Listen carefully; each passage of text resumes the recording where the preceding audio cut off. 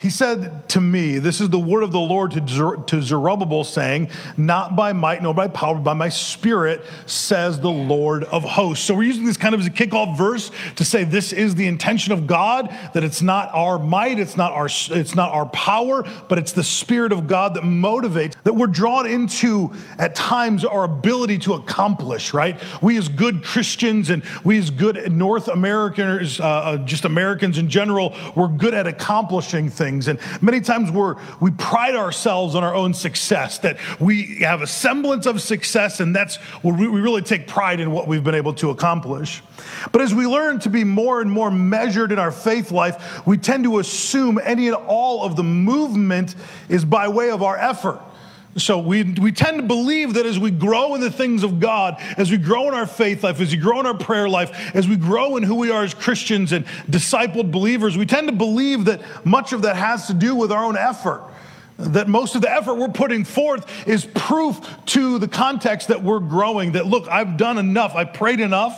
I've given. I've served on a team. So that's obviously proof that I'm growing, and I really have a lot of effort that I put forth to show the growth that I have, and probably nothing could be further from the truth. See, we reach pinnacles of success and assume that that's it. We reach pinnacles of success in our personal life, in our prayer life, in our spiritual life, and many times we assume that's it, that nothing more can be done, that nothing more can be accomplished by faith because we've exhausted all of our effort, all of our energy, we've exhausted all of who we are, and we finally reach that pinnacle. See, when we think that all this happens and it happens and all that can happen is based on our ability, it's based on our might and our power, we deceive ourselves to thinking that we've reached a level of success or degree of success that can't be superseded. That sometimes we box ourselves in because we think our efforts are what give us that claim to fame, that our efforts are what give us that placement. In and of yourselves, you're correct. We have limitations and we can't accomplish much beyond our limitations. In and of ourselves, we are so correct that there are levels that we reach that we can't really get past on our own merit, on our own effort, but there is more. And I believe through the power of the Holy Spirit, there is so much more. See, please remember that the gospel is God's grace in tandem with the presence and power of the Holy Spirit. So God's grace, His ability, His supernatural ability endowed to us through the power and the presence of the Holy Spirit, that really is the gospel, the good news that we're looking for. When we're led by the Holy Spirit, it's a totally different lifestyle. When we're led of the Spirit of God, it's a totally different lifestyle than when we're led of our flesh, or than we're led of our instinct, or than we're led of our own abilities. See, there should be something totally different between you and a spirit, or you as a Spirit-led believer and somebody else who's just led of their own instincts and their own power and their own will. There should be something totally different about those of us who are Spirit-led believers. Today, I'm asking you to separate yourself from your natural abilities and your power and trust the Holy Spirit. To take a moment to separate yourselves from what you can do, from what you can do in your own power, from what you can do in your own strength. Separate yourselves from that for a moment and think and trust in the power and the presence of the Holy Spirit to take it just a little further. I really don't like the term Holy Ghost. I know that's an old Pentecostal term, but I don't like that term because many times people get in the back of their mind a picture of this Casper the Friendly Ghost, and he's this talisman or he's almost this guide on a journey. And no doubt the Holy Spirit's a guide for us, but it's almost like we're chasing something down a dark path and he's just that little light that's a little bit in front of us, and we really never quite catch him. We really never quite get in context with him. And so I don't like the picture of ghost, more of Holy Spirit. And I think we, at the last few weeks, have defined the Holy Spirit as a third part of the Trinity. There's God the Father, God the Son, God the Holy Spirit. In the same way, I am a three-part person. My wife knows me as husband. My sons know me as father. My parents know me as son. I'm the same dude, but I kind of create three different functions, right? Now, in my life, it's a little different. I can't be father and I can't be son, and I can't be husband all at the same time, where God can be God the Father, God the Son, God the Spirit all at once in three distinct parts existing, but yet he's still one God. And so in a brief definition, that's really what we're talking about. The third person of the Trinity, not watered down, not someone with less power, not less God, but just the third person of the Trinity. The Holy Spirit as God in us, in Ezekiel chapter 26 or chapter 36 and verse 27 says, I will put my spirit within you. I will cause you to walk in my statutes, and you will be careful to observe my ordinances. So we have this idea of the Spirit in us, and the Holy Spirit in us causes us to walk in these ordinances and these statutes. And we as Christians, if we're to subjugate our life to the Holy Spirit, then he's at work within us, then he's empowering us, then he's giving us the right motivation to do what he's called us to do.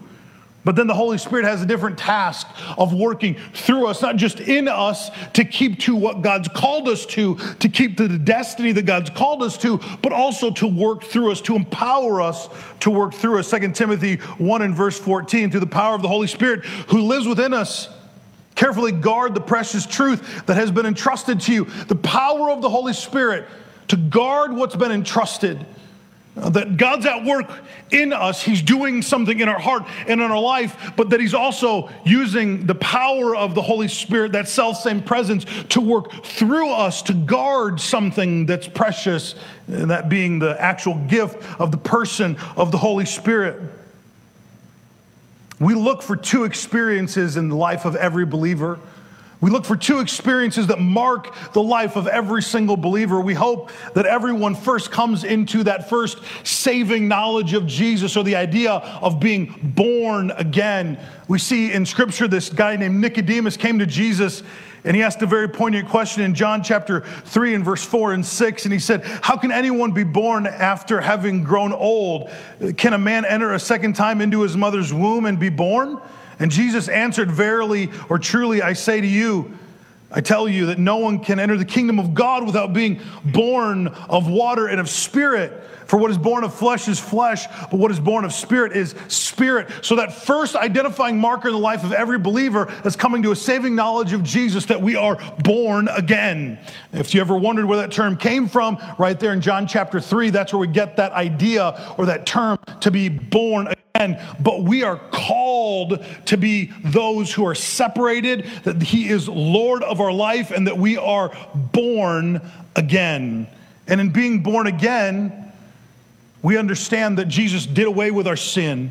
We understand that Jesus did away with all of our past transgressions. We come to a saving knowledge in him. We come to a place where we yield our life to him, where he is Lord of our life, not just our ticket to heaven, but he becomes Lord of our life. And that second experience is so very important, to be filled with the Holy Spirit. At salvation, every believer receives the Holy Spirit. And again, I believe this is not what we're talking about in this second portion or the second experience, that at salvation, sure, the Holy Spirit comes to reside on the inside of you, to live on the inside of you, but then there's something more to it. In John chapter 14 and verse 16 and through 17, he says, when I ask the Father, he will give you another advocate to be with you forever, the Spirit of truth, whom the world cannot accept because it does not see him or know him, but you know him because he resides within you and will be in you. This is the person of the Holy Spirit resides in us, that he's on the inside of us. He's that third person of God, the Spirit of truth, residing and motivating and manifesting on the inside of us. So we have the born again experience, that we come to the saving knowledge of Jesus, that he becomes Lord of our life. Then we have that secondary experience, not that the Holy Spirit isn't a part of our life when we're born again, but we have this different motivation where the Holy Spirit comes on us. And we'll read here in just a little bit of what happened to Jesus in that same moment. See, we also read in Luke 24 and 49 that Jesus commanded his disciples to wait until they were endued with power from on high, until they had what God had promised them, that until they received the Holy Spirit, until they were clothed in power, that they were to wait until that ministry that they were promised kicked off, until they started the church, until they started all the efforts that the early church would go through. God said in the form of Jesus first to wait. So God the Father speaking through his Son to wait for God the Holy Spirit to come, the promise of the Holy Spirit to come. See, he was speaking of that infilling presence. He was speaking of that overriding presence. Jesus was speaking and asking them to wait because the Holy Spirit still had a job to do in their heart and in their life. The Holy Spirit was still motivating them and moving in their life, and they had to wait until that promise had fully come. So if you have your Bibles, again, Matthew chapter 3, verse 16 and 17, a very familiar portion of Scripture, something we went over a couple of weeks ago.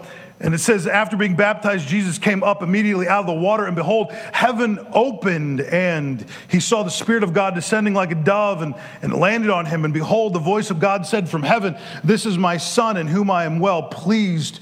So we are very familiar with this portion of Scripture. Jesus is baptized by his cousin in the Jordan, and the Bible says that heaven was literally ripped open, giving a sense of urgency that whatever God was about to do was needed, and it was purposeful, and God sends his Spirit to descend on him like a dove. The Holy Spirit, that self-same presence of the Holy Spirit that we are chasing, fell on Jesus like a dove.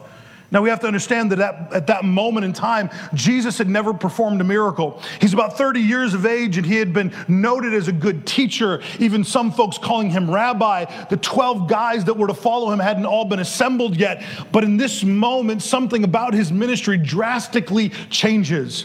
Something about his ministry drastically takes a shift to where not just the Holy Spirit is seen as a dove falling on him, but that his life is marked with the power of the Holy Spirit, that his life is marked with such a presence of God that from this point on, he's not just known for his teaching, he's known for the miracle after miracle after miracle that he performed. Now, this is the life that God's called us to. This is the life that we're called to in the Spirit, that we would come to such a place that God would empower us through his Spirit, that we would get born again, submit ourselves to the lordship of Jesus, and then let the Holy Spirit empower us to such a degree that we live this supernatural life. But many of us, man, we get scared. We get put off with the idea that, well, I'm not good enough. We get put off with the idea that I haven't prayed enough. We get put off with the idea that that's for somebody else and not necessarily for me.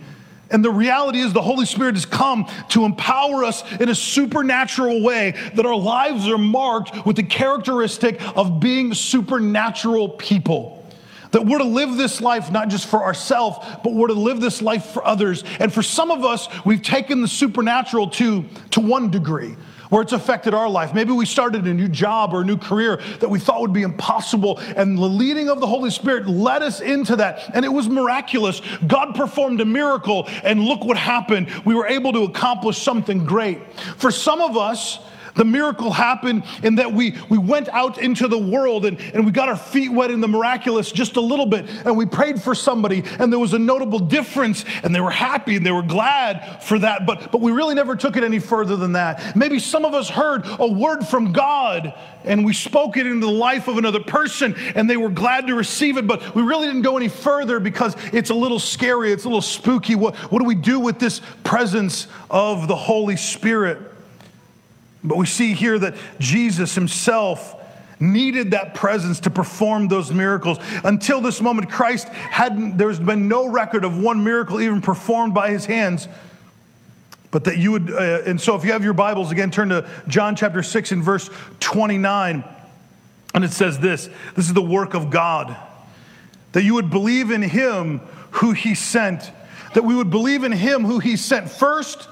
Jesus, God sends Jesus, his son, the redeeming factor. Second, he sends the Holy Spirit. We see that in the life of Jesus, that the Holy Spirit is promised. The scriptures we read earlier focus on the idea that he was promised. So this This is the work of God, that you would believe in him who he has sent. First, Jesus, the Redeemer, and second, the Holy Spirit, the empowerer. That we come to a place where we don't just get satisfied with our ticket to heaven, but we come to a place where we are so dissatisfied that we're not moving in the power and the presence of the Holy Spirit. So how does this all work? Well, first, we believe in Jesus, that he dealt with our sin. We believe in the fact that he is Redeemer. We believe in this born-again experience. We believe that he dealt with our past, present, and future sin. That we come to this common understanding that Jesus has dealt with all the sin that we're ever going to put out. All of the sin that we're going to ever be wrapped up in, all of the sin and the transgression that we could fail to, everything that we could fail in, that God has already paid the way in Christ Jesus. But most of us can't get past that hurdle to get to a lifestyle of the supernatural. Most of us are so caught up with the idea that we're not good enough, that we haven't done enough, that we're too sin-stained, that we mess up too much. So how could God possibly work in me? How could God possibly work in me to such a degree that the Holy Spirit's power is evident? How could God do it in such a frail vessel? I'm not the pastor. I'm not even on the prayer team. I'm not an elder. I'm not even on the leadership team. How could God use me? The fact is, God used everyday people to advance the gospel, to advance the church, and it was all through supernatural means. And we forget that so often. So Hebrews chapter 9 and verse 28, so also Christ, having been offered once to bear the sin for many, will appear a second time for salvation without reference to sin to those who eagerly await him. That we know that Jesus has already dealt with sin, and that the next time he comes and we see him in fleshly form, it won't be because he's dealing with sin. That's already been dealt with. He will be coming to rescue those, to bring us to heaven, back into fellowship with God on a celestial plane. He will bring us back into the family of God, reunite heaven to earth as eternity starts again. He's already dealt with sin. He doesn't need to deal with it again.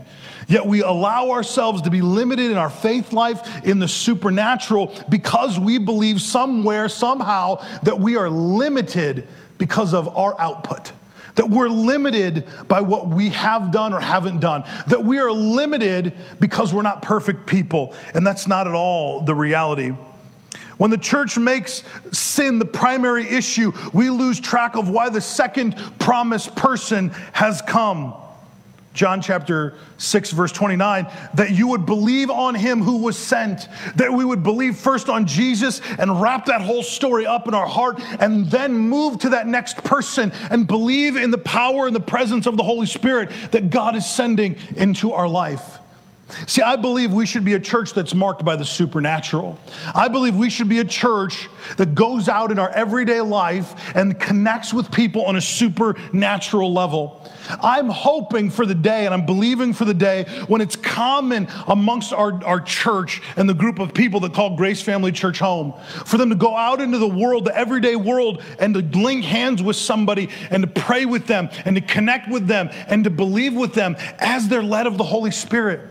What does it look like when you're at Starbucks and the barista on the other side of the table is sick and you ask if you can join hands with her and you pray for her and she's instantly healed? You think that's a testimony of God? Think that's a testimony to the power of God? What does it look like when you're at Hy-Vee and the checkout person just needs a word? They need to know God loves them. They need to be infused with that prophetic word to know that God's there for them. And through the voice of the Holy Spirit, you hear directly to their heart's issue and you speak to that and their life is changed forever. How much more supernatural could it get? See, we're waiting for the supernatural to be up in front of an altar, in front of people, so we can show off for what we did in our little church circles, rather than taking the supernatural outside the walls of the church, rather than taking the supernatural to the street where it belongs. The early church was marked with the supernatural, not because they did everything correctly in the walls of a church, but because they lived a supernatural life outside the church. And that's what God's called us to, that we would believe on him who is sent. If we believe that our sin has been dealt with, we could move on. If we actually believed that our sin had been dealt with, we could move on into the supernatural, but we keep trying to figure out a way to pay for our sin, to pay for our transgressions, to pay for what we've done wrong. Not that we shouldn't repent and be remorseful, but that a greater force, it empowers us. That there's a perfect person that replaces the old me. Not by my effort, but by the power of the Holy Spirit. That there's a person that is empowered by the Holy Spirit, who is totally in the image and likeness and character of Jesus, that replaces the old dead man. The Bible says all things have become new. That all the old stuff is washed away and everything has become new. And that we actually take on the form of Christ. It says that we're clothed in him in one translation. That when we see ourselves, we need to stop looking at our failures and our faults and our sin and start looking at the Jesus that's on the inside of us. And that Jesus is ready and willing to perform miracles. That self-same presence of the Holy Spirit is ready and willing to live supernaturally if we'll just let go and let it happen. The hard question is sin really the central issue of our life? And so many of us get caught in that idea. That we're trying to beat back the devil of sin every single day, rather than resting and living in the grace of God, rather than resting and living in who we are in Christ. We are constantly trying to fight the battle to beat back sin, rather than understanding that the sin part's already been dealt with. If we'll just give up and give it to Jesus, if we'll just give up and quit trying to fight that fight on our own and give it over to Christ, then we know we can be made whole, be renewed, be righteous. And then we can eventually live in that Holy Spirit-centered life, in that Spirit-filled life, in that supernatural life. I had a hard time struggling with this growing up because I heard this from when I was a little kid. I heard messages of the Holy Spirit, being empowered of the Holy Spirit from the time I was about 4 all the way up. And so I grew up as a good church kid. I was that nerdy church kid, man. I was in every church service. I used to tell people a long time ago, when I was a kid, I had a big drug problem. And I did. My mom drugged me to prayer meetings, and she drugged me to church. And that's how nerdy my church life was. It's the truth. And you have to be pretty nerdy in your church life when you want to go study theology. Anyway, I knew I wanted this supernatural lifestyle. I knew I wanted the Holy Spirit to be real in my heart and in my life, and even at a very young age. And I was 14, maybe 15, I think. I was thinking about it between the services, 14 or 15 years old, and I had the opportunity to go to a missions trip in Ireland. And I remember the trip very vividly, and I think I spoke a little bit about it the other day.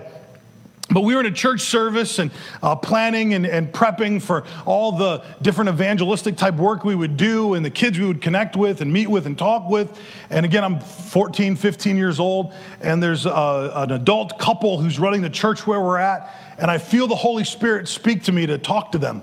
And it's about something that I can very much tell you was going to offend them. And I said, ain't no way in the world I'm doing that.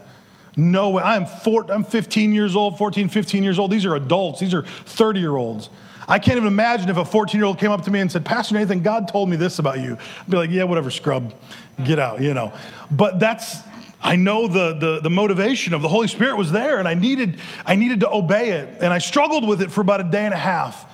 And God was speaking to my heart something concerning finances in this couple, and I thought, I can't speak to this. I'm not an adult. I don't have a checkbook. I don't manage my own money. My mom and dad pay for everything. What do I know to speak to finances? And I remember just trying to be led of the Holy Spirit and to be honest of God. And I went to this couple and I said, pastors, can we talk? And I'm sure they thought it was going to be something about how the trip was going good, or I wanted to do this or do that, or fake play the guitar because I thought I could do that. I don't know what. It was going to be something cool, I'm sure, for them.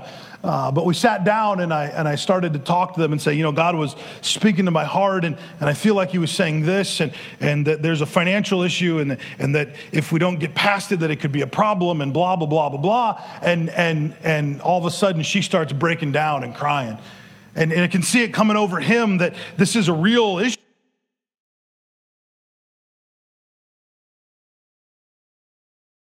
hear from God. Well, just as good as anybody else. You could say, well, some 14-year-old punk-nosed kid who literally doesn't know his Bible, maybe he can only memorize a few verses. Who are you to speak to this couple? Well, if you're a willing vessel of the Holy Spirit. Nothing about my life at that time lined up with the Word of God and was relevant enough to say, this is a proper vessel to be used of God. Nothing in my life, the way we look at it in the heroic terms. Because we look at it in heroic terms by men who have already won battles. We look at it in heroic terms of men in Scripture who have already fought the fight. We look at it in heroic terms of those who are used of God, who are perfect because of the pages of Scripture. And we don't see necessarily all the faults that God allows us to see in the Scripture. We forget that God used murderers and liars and thieves and adulterers to accomplish His will on planet Earth in a supernatural way, and He will and can use you. It doesn't mean you don't repent. It doesn't mean you're not sorry for what you've committed. It doesn't mean that you hide your sin. What it means is simple, that we allow the walls to come down, so that regardless of if you're 15 or 50, whether you're perfect in your own sight or not, whether or not you think you've got it all together, whether or not you know the Scripture backwards or forward, or you can barely remember one verse, the Holy Spirit can still use you. The Holy Spirit can still speak through you. The Holy Spirit can still do profound miracles through you. But we have to be willing and open. And the problem is, at times, we've made sin the central issue of life, and all we're trying to do in this Christian life is get over the next sin hurdle and get over the next sin hurdle, rather than listen to the voice of God, rather than be open to the power and the presence of the Holy Spirit. And at the risk of sounding like some old Pentecostal preacher, we miss the presence of the Holy Spirit. We miss the presence of the Holy Spirit in our churches, in our church life, in our everyday life. We miss the presence of the Holy Spirit because we're afraid.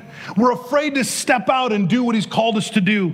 We're afraid that He's going to make us look foolish, or we're afraid that it's not going to work and that we're going to do what God told us to do. We're going to pray, we're going to believe, we're going to speak, and it's going to fall flat. Let me encourage you, it might fall flat. It might fall flat once or twice. It might fall flat here or there. But if He's called you and you know He's empowered you and you're intent on hearing His voice and you're intent on feeling and knowing His presence, when it clicks and when it happens and the Holy Spirit meets you at that point of contact, any failure you had will be worth it. Any moment you had where it didn't line up perfectly will be worth it. The question is, are we going to get enough strength behind us? Are we going to rely enough on the person of the Holy Spirit to step out and to do the impossible, to step out and do the supernatural, to step out and be what God's called us to be? You're not on God's good side because you don't sin. You're not on God's good side because you've stopped sinning. You're on God's good side because of what you believe about Jesus and what He's done for your life. The reason you even experience the goodness of God is because you believe what Christ has already done in your life. The reason you're on God's good side and you can come to His throne room at all is because of what Jesus has already done. We need to quit fighting the battle, that first step battle of dealing with our sin, and move into a realm of being empowered of the Holy Spirit. Once we believe in the finished work of Jesus, we are free to live in the power and the presence of the Holy Spirit. Once we believe, when we truly accept the finished work of Christ, now we're open. Now we're open to living in the power and the presence of the Holy Spirit. Now we're open to the Holy Spirit actually manifesting in our life. Now we're open to the presence of that Holy Spirit actually producing through us the supernatural. Now we're open to that space where we can cut loose and say, okay, God, you've got it all. People like that look crazy. You know why people like that look crazy to the world? Because they stand in a place knowing that they are frail and broken human beings. They stand in a place knowing all their shortcomings. They stand in a place knowing they're not good enough, that they're not smart enough, they haven't gotten it all together. They stand in that place, and in spite of every one of those deficiencies, they say, God, I know you can use me. That looks crazy to the world. But that's why the Bible says that he takes the foolish things of the world to confound the wise. That he takes the things that the world looks like as foolishness and says, I will totally make a mess of this world system with what I've got in my hands. And you are that person. You are what he has to affect the world around us. See, the central problem is that we have tied God's ability to our goodness. We have tied God's ability to our goodness. We have decided that if God is going to be good, it's going to be because of something I've done. We have decided that if God is going to show up in our life to any degree, it's because of something that we've accomplished. We have decided that if God is going to perform the supernatural, it's only going to be because of what we've accomplished in our own strength, in our own power, in our own will. And nothing could be further from the truth. If I could do anything today, I'd like to release you from that thought, to cut that thought out of your life, that you can be those who experience the supernatural, and you can be those who, through the power of Christ, express the supernatural in your everyday life. If you'll just get out of your own way. Quit telling him why you're not worthy. Quit telling him why he can't use you. Quit telling him why you're not perfect enough for the power and the presence of the Holy Spirit. Quit telling him why you're not enough for greatness to happen at your hands. Quit telling him all of your deficiencies. He's already seen them and he approved of you anyway. He's already seen them and he's chosen you anyway. He's already seen every failure that could ever come across your life, and he's already approved of you. We don't have to worry about it. We don't have to worry about the fact that we're approved, or that God loves us or cares for us or believes in us enough to allow his presence to reign and to rule in our lives. We have to cut loose to the extent that we just let it happen. The Bible says that I've been crucified with Christ, nevertheless I live, yet not I, but Christ lives in me. That Greek verb there for crucified with is sustasturo. Every time I do it, I trip over that word. But if you break it down into its 4 parts, it literally means I have been crucified. This is a true statement. By Christ, or with Christ, by no power of my own, and that this was a once and for all action. So I have been crucified with Christ. It didn't happen through any effort of my own. It happened only because of his effort, and that it happened once and for all. It never needs to be repeated. And the life that I live is not my own, but I live this life in the power of him. See, we have to come to a place where we understand we quit fighting the cross. See, what we've done, and when we've heard this idea, I've been crucified with Christ, we've come to this example, and we've thought and we've heard sermons preached that we have to somehow nail ourselves on the cross. You couldn't do it anyway. The Greek verb there for crucified with is literally saying you don't have the strength to nail yourself up there. You wouldn't inflict that type of punishment. But Jesus, through his power and through his presence in our life, throws the old dead man on that cross and hangs it there with him. And it suffers and dies so that it can be resurrected to new life, so that you can be like Christ, and that we can move past our dead sin issues and move into the power and the presence of the Holy Spirit. If you study church history, this was something they were passionate about.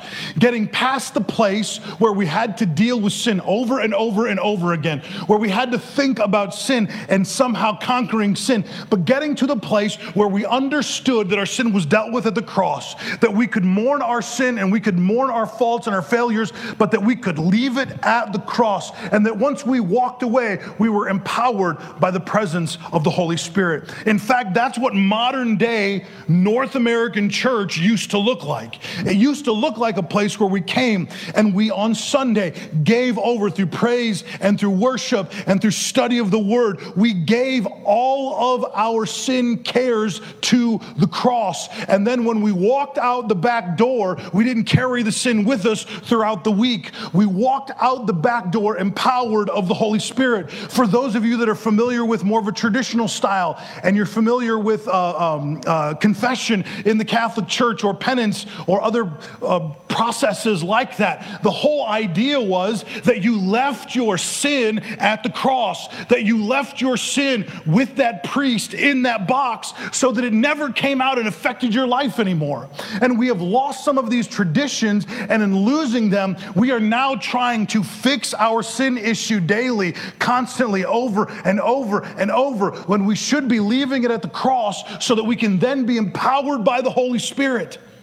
This is the life that God's called us to deal with our sin once and for all at the cross, that you have been crucified with Christ, that you live, but not by any power of your own, that everything that happened at the cross was based on his power, that he did it once and for all. It never needs to be repeated, so that you don't have to pay the same penalty for the sin over and over and over and over and over and over and over in your life, so that you can step into the supernatural as we chase down the presence and person of the Holy Spirit.